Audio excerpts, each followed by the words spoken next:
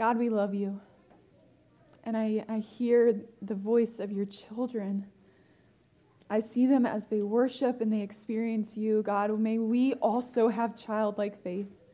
Let us throw off the things that are burdening us and hindering us today from receiving your love. We just want to be with you. You are our good parent, the one that is there for us through the highs and the lows. And as we hopefully hear and respond to you this morning, may you transform our hearts. May you remind us in the midst of pain and hardships and turmoil that you are God, that you show up. We expect you to move. Amen. As Richie said, my name is Amanda. On the screen, you can see my wonderful husband, Boston. As of May, we'll be married for 2 years. He's named after the Boston Celtics, and so if you're into the NBA, he is too. And therefore, I guess I am. But I love to travel. There's a picture of me in Guyana. It's one of my favorite places to travel. But that's something deep in my heart. And then also preaching. I received my call to preach in high school and have been serving at Hope Community Church after graduating from Mount Vernon Nazarene University in 2017. So I work with 6th through 12th grade currently, and I absolutely love it. They are a fascinating group of humans. And it has been truly my joy to watch Movement Church from the ground up. I mean, truly, whether it's this physical campus or online campus, you know, Richie would send different group text messages with some other pastors and I, and he would say, he sent us one of the Prophesy t-shirt that I see over there. He's like, do you guys like this? You know, what kind of ideas do you have? And sending us different logos, and we're getting excited with him and the staff, and it's just truly amazing just to remember how all of this started. Just to sit back and to remember all those phone calls and text messages, and now we're actually here. There's something powerful that happens when we slow down and we remember the things that have happened in our lives. I mean, think about it. We have different physical reminders that help us remember moments of breakthrough in life events, like wedding rings, right? It reminds us of our vows, our commitments, that hopefully that awesome day when we got married, and college degrees hanging in your wall, that I worked hard for that. And it's a reminder of how God showed up and how breakthroughs happened for me at college. You may have pictures on the walls or traditions, a family heirloom that defines not only you, but your family and generations and the roots that you are instilling in your children. You know, hospital bracelets from when your baby was born. You know, we have these physical items to remember moments, to remember breakthroughs, to remember roots and past victories and resilience that happens. Now think about some things that we have physically that remind us about God, about the goodness of God, of the faithfulness of God, and how God shows up. Maybe you have a cross that you wear around your neck or tattooed on your body, and that's a reminder that God is good and that God is faithful and that the cross is for me and for you. Maybe communion, that's a physical reminder, something we can actually physically eat and receive God's grace and God's goodness. It's a physical reminder that God loves us, that God died for us, and that God died for you. I know for me, I keep my journals very close. Ever since I was little, I started journaling, and so I have 13 or 15 journals that I've written in, and whenever I doubt my faith or my call or life gets really, really hard, I go back and I just crack those journals open, and I remember, God is good. God is good when I am not. God is good when this world is not, and I'm going to believe in the promises that God showed up, and God will continue to show up in my life. These are physical reminders that remind us when life gets crazy that God is with us. And we're going to read about an Old Testament example in the book of Joshua where God's people also had a physical reminder, something for them to look back on and remember that God was for them and not against them. So turn with me to Joshua chapter 3 and 4. This book is in the Old Testament, written by a guy named Joshua, who gives an account of Israel's history and conquest into the Promised Land. So leading up to this, just to give us a little bit of context, Israel, God's people, were held captive by the Egyptians, where they were enslaved. But God, through Moses, spoke, and these people were released from bondage, released from captivity, and they were taken into the Promised Land. They crossed over the Red Sea. They were in the desert. They had manna and quail, and they experienced the highs and the lows of the wilderness. And they get ready to approach the Promised Land. Moses has passed on. Now Joshua is the new leader. He's calling his people to obey the Torah. We meet Rahab. We learned about that a little bit yesterday in our women's conference. We learned about Rahab and her story, and people are ready to enter the promised land. Again, they've got their pre-game music going. They're the cheerleaders are out getting excited. They're ready to go into the promised land. We've been waiting so long, and they've got the Ark of the Covenant there, and this represents God's presence. This isn't like Noah's Ark, this giant boat. This is a little bit, it's heavy, but it's smaller than that. This represents the footstool of God. God's presence was here. It's one of the most sacred objects in ancient Israel is the Ark of the Covenant. When you looked at that, when you were around it, it's a reminder that God is here. And so people are excited. We've been waiting to get in the promised land. We're pumped. We're excited. We got the Ark of the Covenant. And this is where our story picks up here in Joshua chapter 3. So let's go ahead and turn there. Joshua chapter 3, verses 11 through 15. Look, the Ark of the Covenant, which belongs to the Lord of all of the earth, will lead you across the Jordan River. Now they chose 12 men from the tribes of Israel, one from each tribe. The priests will carry the ark of the Lord and the Lord of all the earth. As soon as their feet touch the water, the flow of the water will be cut off upstream, and the river will stand up like a wall. No way, that's crazy. Okay, let's keep reading. So the people left their camp to cross the Jordan. The priests who were carrying the ark of the covenant went ahead of them. It was the harvest season, and the Jordan was overflowing its banks. And so they were told, all right, you're about ready to enter the promised land, but before you do, you got a giant river, okay? And it's actually springtime, which means the waters are really overflowing, okay? And they did not bring their rain boots. They were not ready for all of this, but they knew they had to cross it in order to get into the land promised to them by God.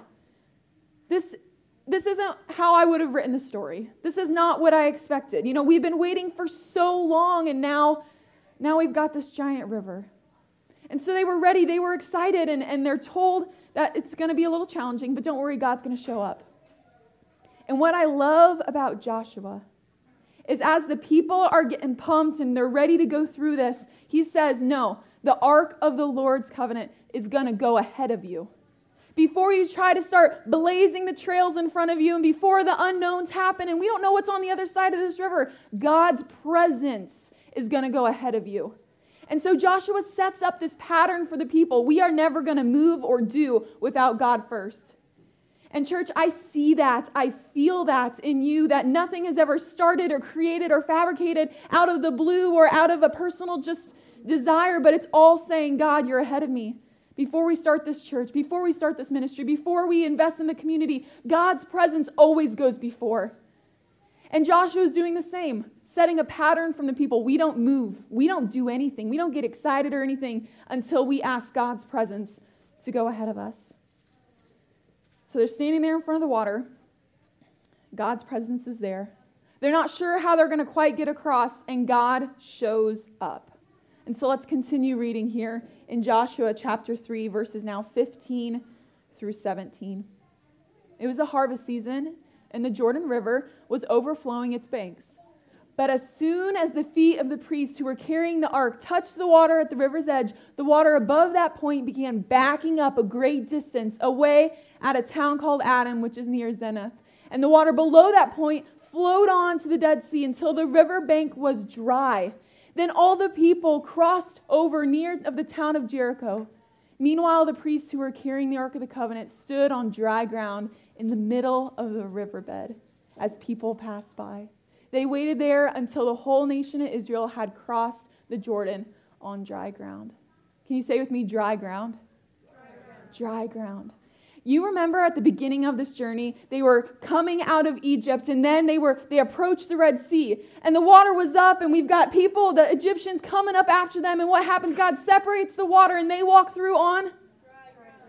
That's at the beginning of their journey, this pivotal moment in their journey. And now, as they're literally seeing the promised land in the distance, they're excited, and they're faced with another body of water, the Jordan River, and God says, I'm going to do it again.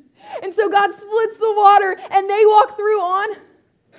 Once again, God keeps showing up for God's people. They did not have to fear. There was no reason for fear. Fear had no room when God's presence was there. They passed through the Red Sea. They passed through the Jordan River. God was faithful in the past and faithful here in the moment for Israel. And God didn't want them to forget how awesome this moment was. And so he encourages them in Joshua chapter 4, 4-7, to make a memorial, to stack some stones. So let's read together here in Joshua chapter 4, verse 4-7. So Joshua called together the 12 men he had chosen, one from each of the tribes of Israel. He told them, "Go to the middle of the Jordan in front of the ark of the Lord your God. Each of you must pick up a stone and carry it on your shoulder. 12 stones in all, one for each of the tribes of Israel. And we will use these stones to build a memorial. In the future, when your children ask you, 'What do these stones mean?' then you can tell them, 'They remind us that the Jordan River stopped flowing when the ark of the Lord's covenant went across. These stones will stand as a memorial among the people of Israel forever.'" These stones were a physical reminder that would not only be for the present people of Israel when they needed a little bit of a reminder, but it was for all God's people throughout generations to come. That these 12 stones weren't just 12 stones, but they represented the tribes of Israel, which represented all of the people. This physical object really authenticated the fact that God showed up. When God promises, God shows up. Why would Israel do this? Why would they make these ambiguous piles of stones and take time to remember? They did it because they knew hard times were coming. When they passed through those waters, it wasn't butterflies and daisies for them, okay? There was hard times coming for them. And so they used these stones not only to remember God's faithfulness, but to share in the victory for future generations. Like our mighty God stopped the waters, we have an unstoppable God that stops the obstacles for us, that shows up when we need God to show up. And so it was a reminder to them that when the hard times came, God would be there. God did it before. God did it here, and I believe he's going to do it again.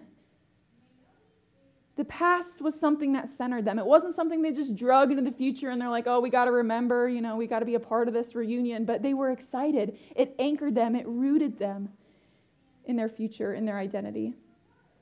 The stones not only were a reminder, but it helped them bear witness. So when people would ask, they would have an answer. I think of a mother and daughter who would walk by the Jordan River. They're hanging out in the promised land. This is now home.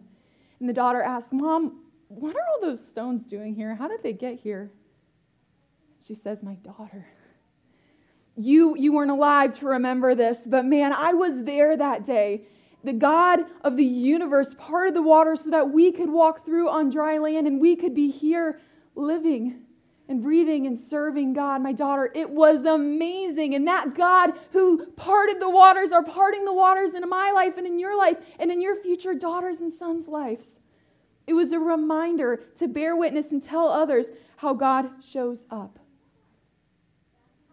Israel had other reminders as well. We celebrate, that you look at the 10 Commandments, that God, you are God, I am not, and it reminds us in these commands kind of what that looks like in that relationship. Israel and Jews currently have, various feasts and festivals and moments for us to remember and remember and remember. And I feel like all too often, we're not very good at remembering things. We get busy. Our culture consistently bombards us with the urgent. It's about go and consume and go and consume and remember anniversaries and birthdays and passwords. And there's so much going on. And it often leads to a lot of anxiety because we just can't keep up. The constant shiftings of trends and different things. I feel that in youth culture. I am so behind. And I'm only 26 and I feel so behind just because everything's changing and we don't slow down to remember the things that are real and true and important. We kind of walk into the future blindly. Everything's shifting and changing, and it's like walking into a dark room. You're trying not to stub your toe. You're trying not to get lost in the midst of everything, and sometimes that's how we feel every morning getting up. I have no idea what this day holds. I have no idea how to be a mom or a dad in the midst of all this. I don't know who I am or what's going on in this world. It leads to a lot of fear and unsettlement because we put the future oftentimes in our language in front of us. We're going to face tomorrow. We're going to walk into the future. The future is something in front of us and the past is behind us. It's something we leave behind. Leave behind that breakup. Leave behind that person that wronged me. Like, I'm going to leave 2020 behind. The future's in front, and the past is behind.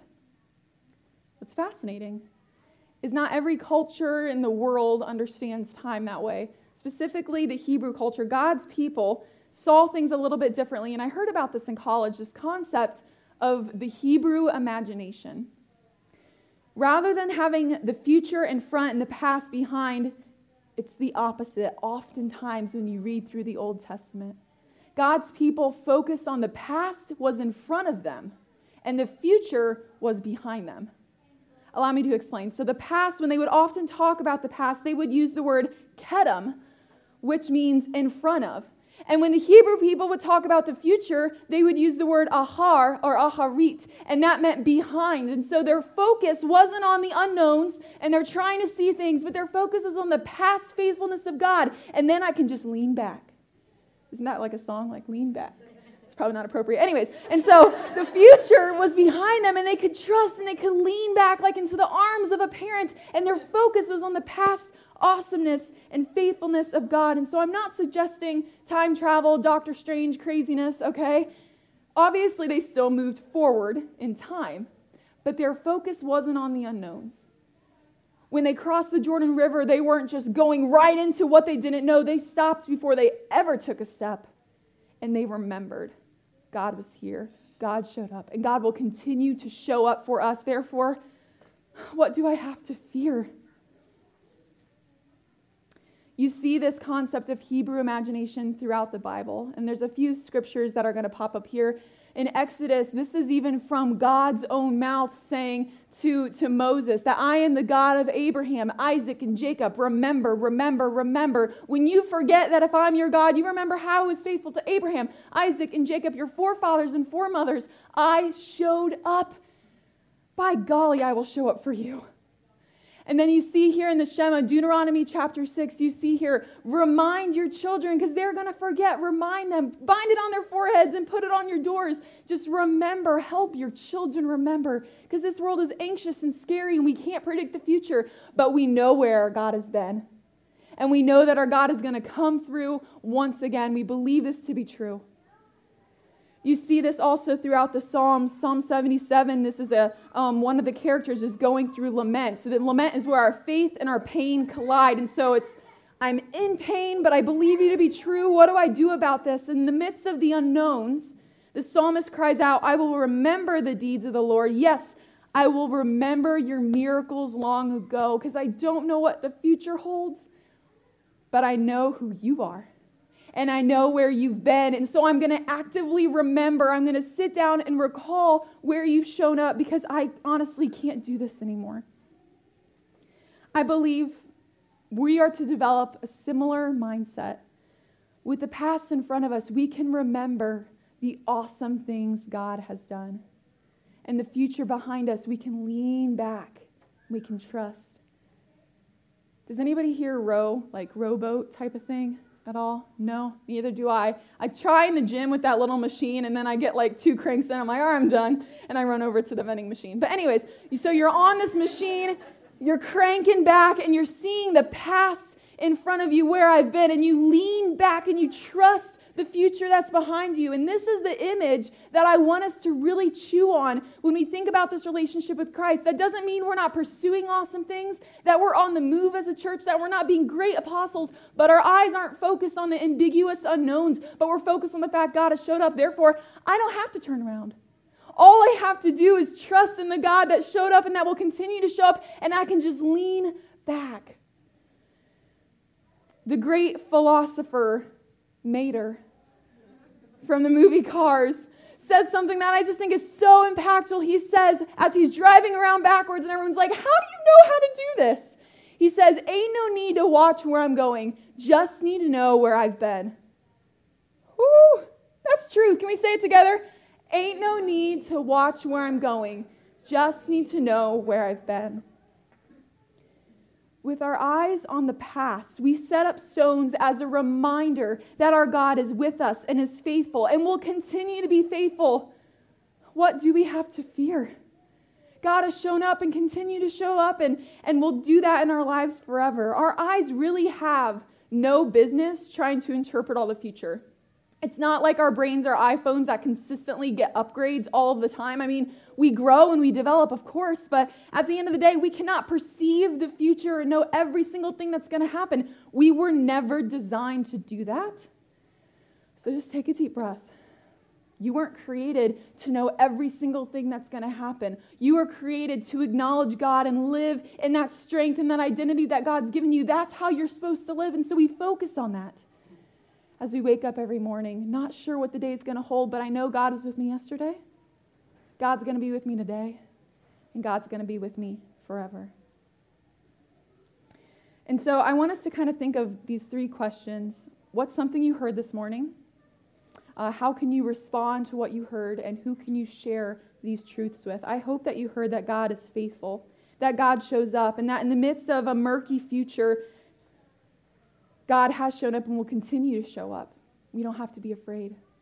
And I want you to be able to respond this morning. Some of you guys, hopefully all of you guys, had a rock underneath your chair. This is going to get me weepy, but this is Carly's. And she came up to me after, and she's like, look what I wrote on my rock. She's going to use this. She's going to take this home and remember she wrote on here the movement.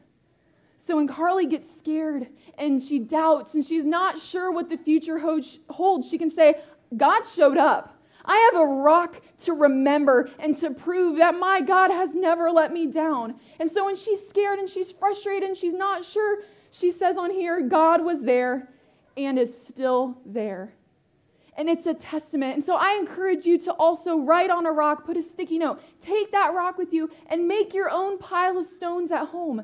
So that when your children or your neighbors or you have small group that come together and they say, what is that pile of stones in your kitchen? You can say, it's God showing up. Can I tell you about how my God showed up for me and how my God can show up for you? It's a conversation starter and it's a faith solidifier here. I want the band to come up and I want you to take your rock. Please don't throw it at me.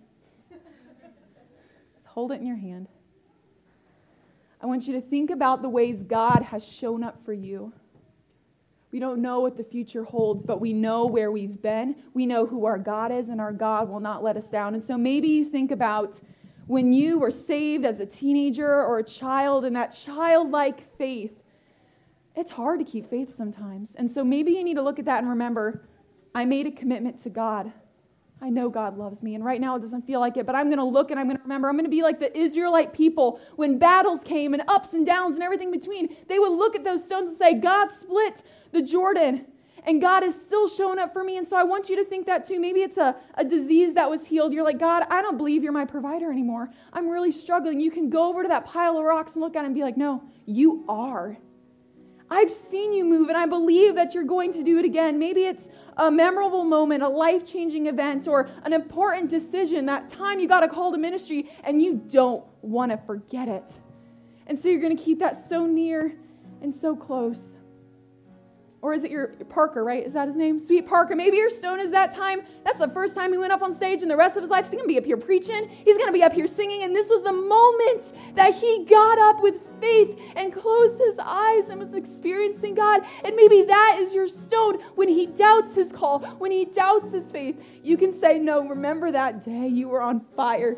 And that God that was there is the God still in your heart and in our home and in our family. And that is enough. Look at these stones and remember. Or maybe yours is similar to Carly's.